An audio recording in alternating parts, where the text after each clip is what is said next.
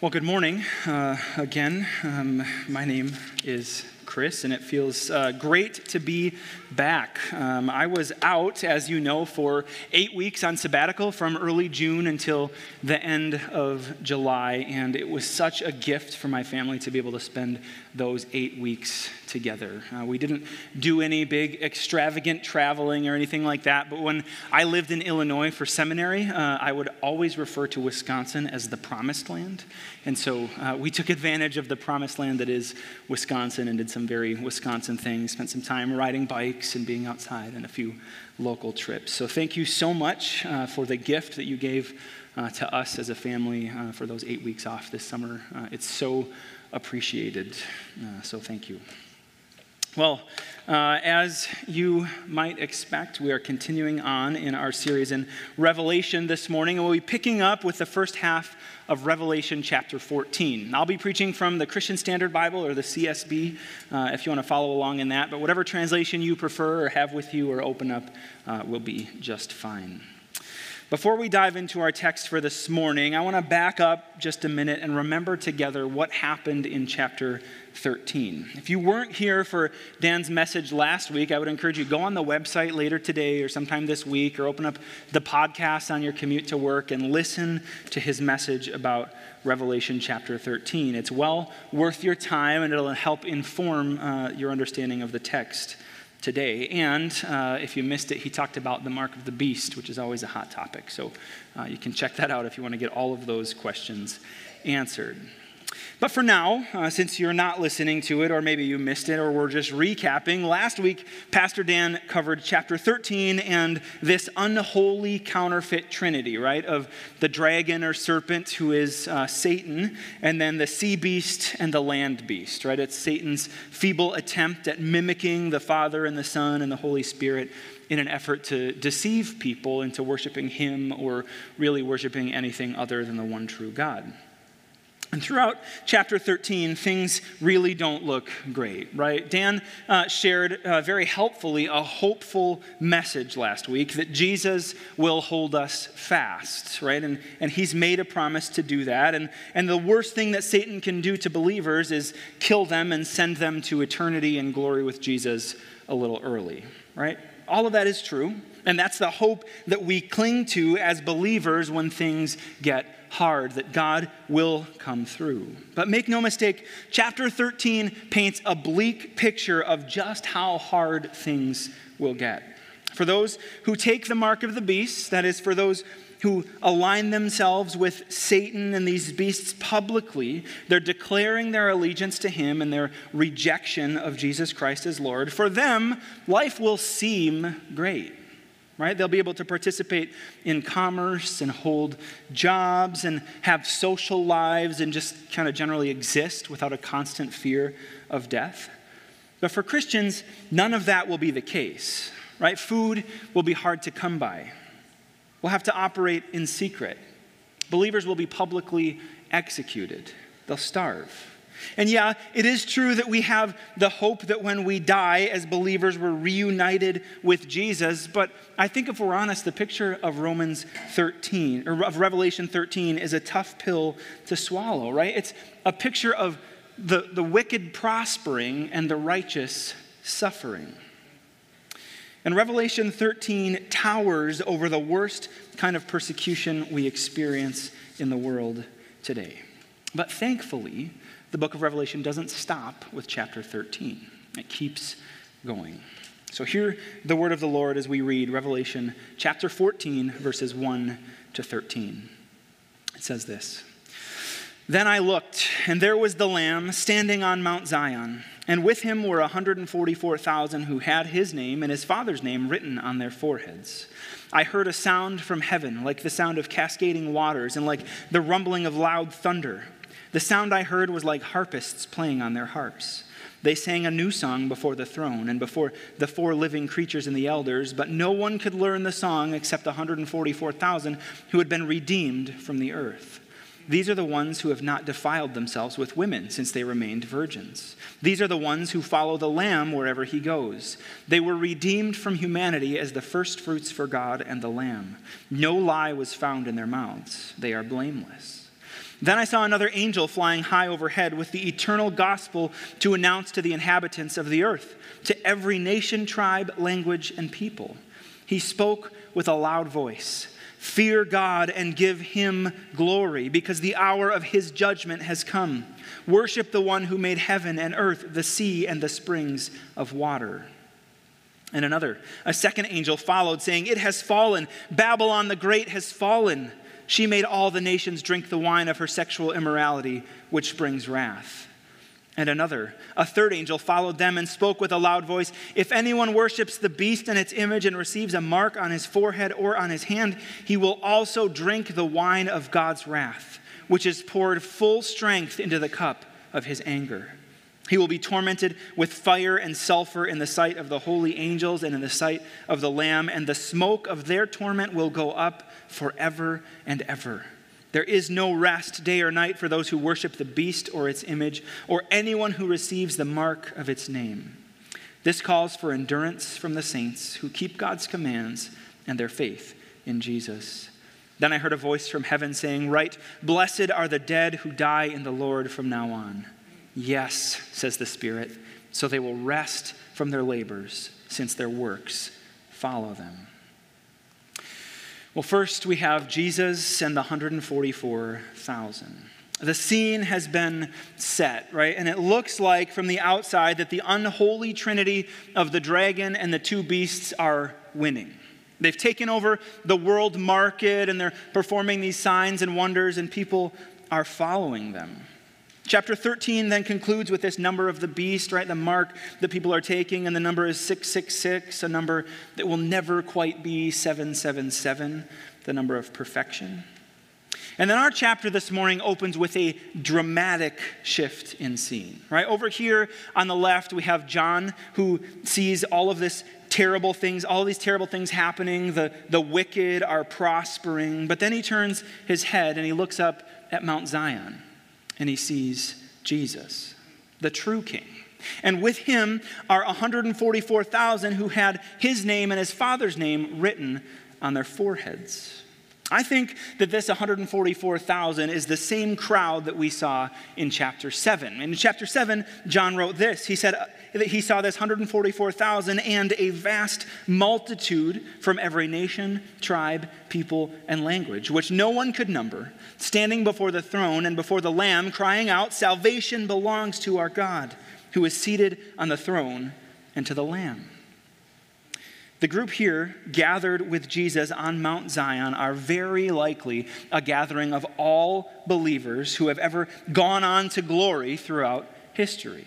Just like 7 is the number of perfection that we see over and over in Revelation, so 144,000 is a number representative of completeness. It's the completed number of God's people. And so I think on this mountain are the complete people of God, or at least those who had died already.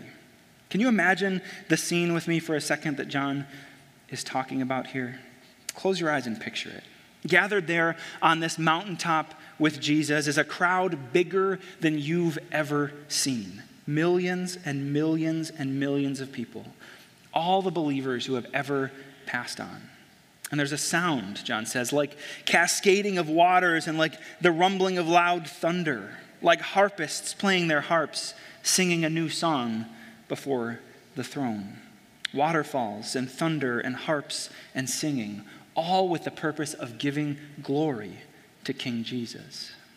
It's also no coincidence that Jesus shows up here on Mount Zion. You may remember that throughout Scripture, Mount Zion is used to refer to the location of God's holy city, Jerusalem. Jerusalem is where Solomon built God's temple and where God dwelt in the midst of his people in the Old Testament. It's not insignificant then that Jesus has shown up on Zion. In fact, in Psalm 2, the Father declares this. He says, "I, the Father, have installed my King," that is Jesus, "on Zion, my holy mountain. I will declare the Lord's decree. He said to me, 'You are my son.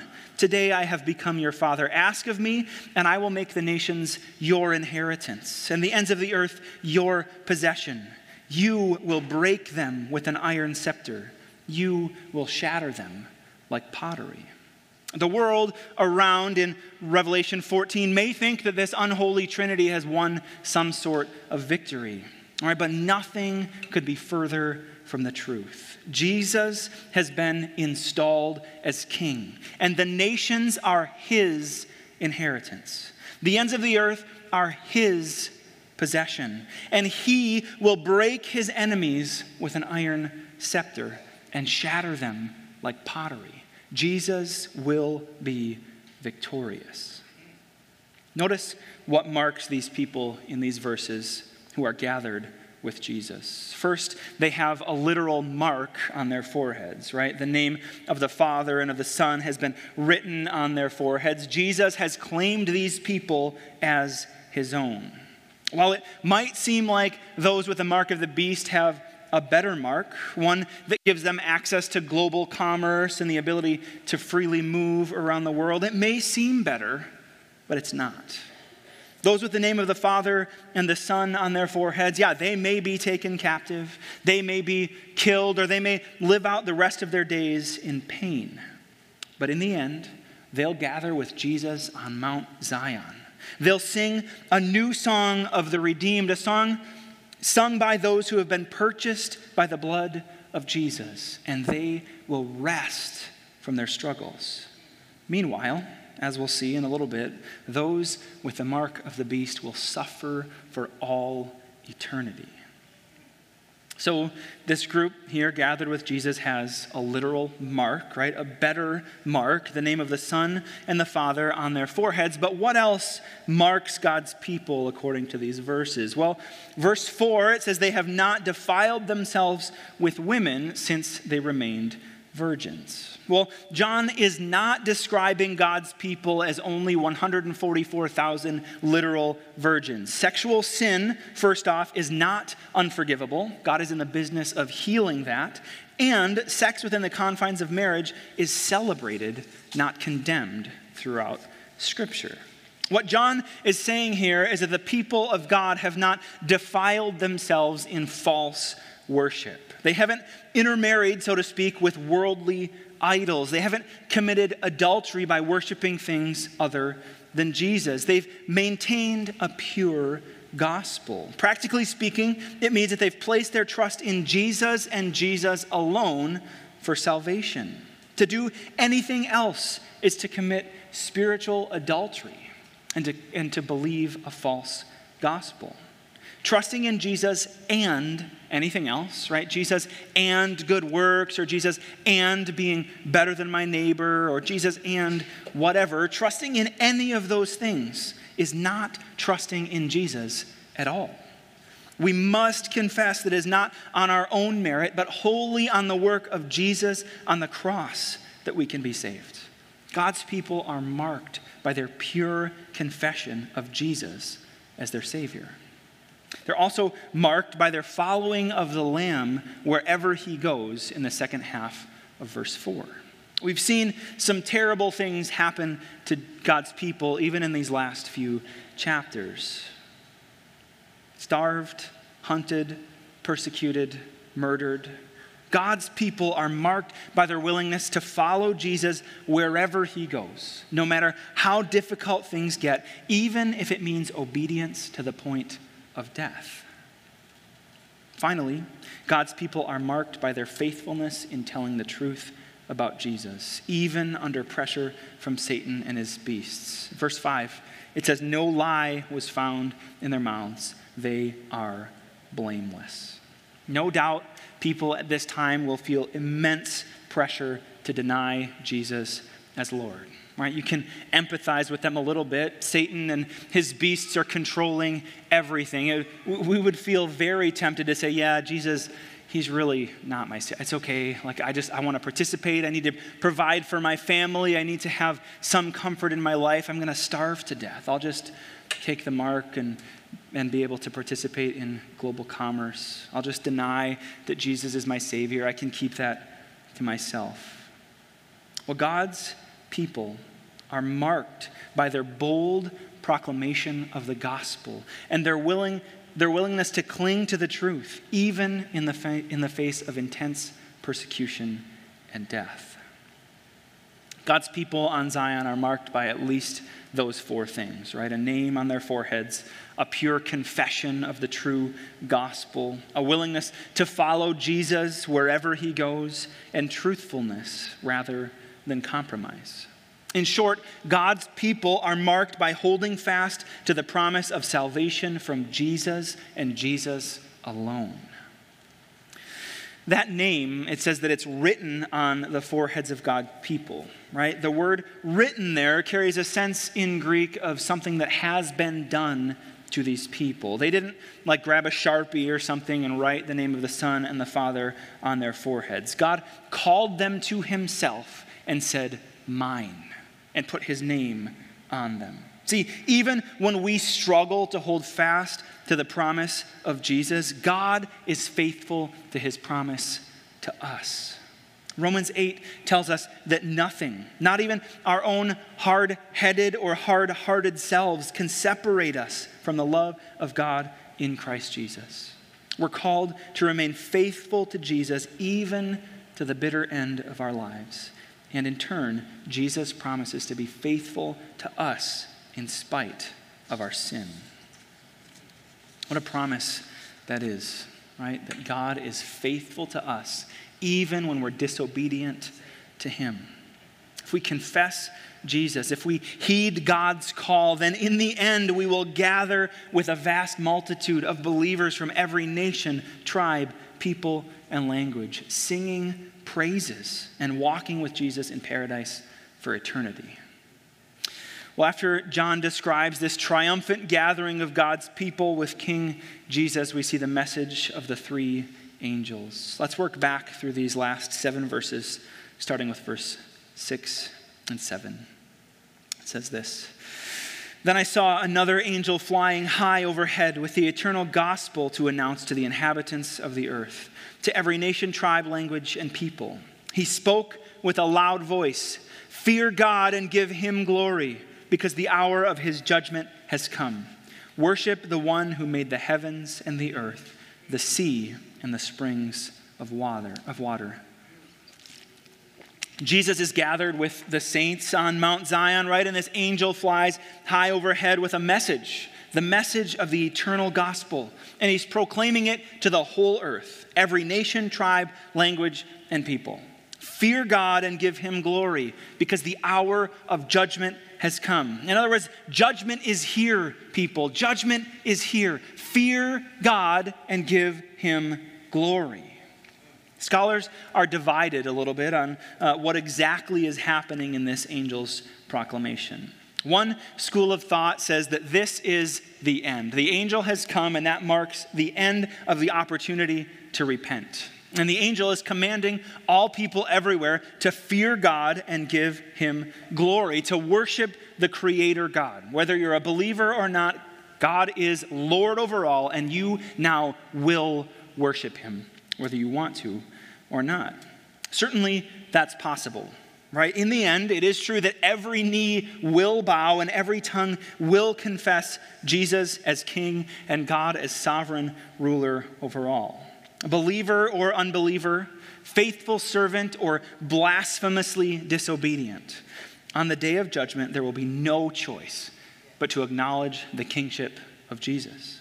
What was once maybe hazy or felt unclear to people, like is Jesus really king or is there really a God, or any of that, will all be made abundantly obvious. God deserves all fear and glory. So it is possible that the angel is coming to announce this hour of judgment and command all people, both repentant and unrepentant, to worship the one true God and finally recognize his lordship. I think, though, that there's a more likely option. See, throughout Scripture, we see over and over and over again that God is a merciful Father who, by the blood of his Son, Jesus, wants to reconcile all people to himself. It's not his desire that any single person should suffer, but that all would confess Jesus as Lord and be saved. And so I think what's going on here is, even at the very end of this earth, people are getting one final chance to repent. It's a final plea The angel says, look, all of you who are undecided, all of you who are on the fence about this Jesus guy, all of you who haven't confessed him as Lord, do it. Fear God and give him glory. Look at all that he's done. He's made heaven and earth and the sea and the springs of water. He's Lord over all and creator of all. Worship him. Worship him. Confess Jesus. Trust in him for salvation. Turn away from this temptation to follow Satan and these beasts and confess the true King. See, even at the very end, Jesus extends the invitation that he did in the book of Matthew, where he says, come to me, all of you who are weary and burdened, and I will give you rest. Take up my yoke and learn from me, because I am lowly and humble in heart, and you will find rest for your souls. For my yoke is easy and my burden is light. Does this mean that if you're currently living in sin and rejecting Jesus' lordship, that you should do that as long as possible and wait until the very end to confess Jesus as Lord? Right? We've all heard these stories of people who say, yeah, I know God's real and I know I need to follow Jesus, but I'll do that on my deathbed so I can kind of live it up right now. Should you do that? Of course not. Of course not. That makes a mockery of the gospel and it spits in Jesus' face. Not only that, but you don't know when you're going to have another chance. Any one of us could leave here today and be gone before we make it home. It doesn't mean that we should continue to live in sin, but it does mean that God is gracious and kind, and he wants a relationship with you. So repent and believe and fear him and give him glory. Then another angel comes in verse 8. It says this, and a second angel followed, saying, it has fallen, Babylon the Great has fallen. She made all the nations drink the wine of her sexual immorality, which brings wrath. Well, Babylon during John's day was a hub of immorality and idolatry. The name of the city literally translated to the gate of the gods. The cultural influence of Babylon was felt for hundreds of years, from late BC all the way into the early ADs. And the influence that they had wasn't what we would call a gospel influence. The angel here declares that Babylon the Great, that city who brought so many into idolatry and adultery against the Lord, has fallen. For first century readers, it probably seemed impossible, right? This powerful city of Babylon with all its glory and influence couldn't really fall. It would never fade. Well, we can feel like this at times today, right? Sometimes we feel like the influence, not of the city of Babylon, of course, but of Satan himself will never dissipate. We look at the way that the world is going and we shudder to think what it's going to be like in 15 years. In the United States, we're as divided and polarized as we've ever been. And any basis for conversation around objective truth, especially the objective truth of Scripture, is quickly fading. Around the world, evil things happen. Christians are openly persecuted and discriminated against, right? Genocides happen all over the globe that we're not even aware of. Russia continues to attack Ukraine, even though that's quickly faded from the forefront of our news sources. Wickedness abounds all over the globe, much to the joy of Satan. And we wonder if it will ever end. Friends, it will. It will end. Babylon the Great, that symbol of rebellious mankind and the influence of Satan, it will fall. In the end, God will reign victorious. That's our hope as Christians, that one day all wrongs will be made right, that justice will fully be served, that God will conquer his enemies, and that we, as his children, having been washed by the blood of Jesus, will be with him in glory forever. Finally, the third angel comes bearing a message of the suffering of the rebellious. Let's look at verses 9 to 11. It says this, and a third angel followed them and spoke with a loud voice. If anyone worships the beast and its image and receives a mark on his forehead or on his hand, he will also drink the wine of God's wrath, which is poured full strength into the cup of his anger. He will be tormented with fire and sulfur in the sight of the holy angels and in the sight of the Lamb, and the smoke of their torment will go up forever and ever.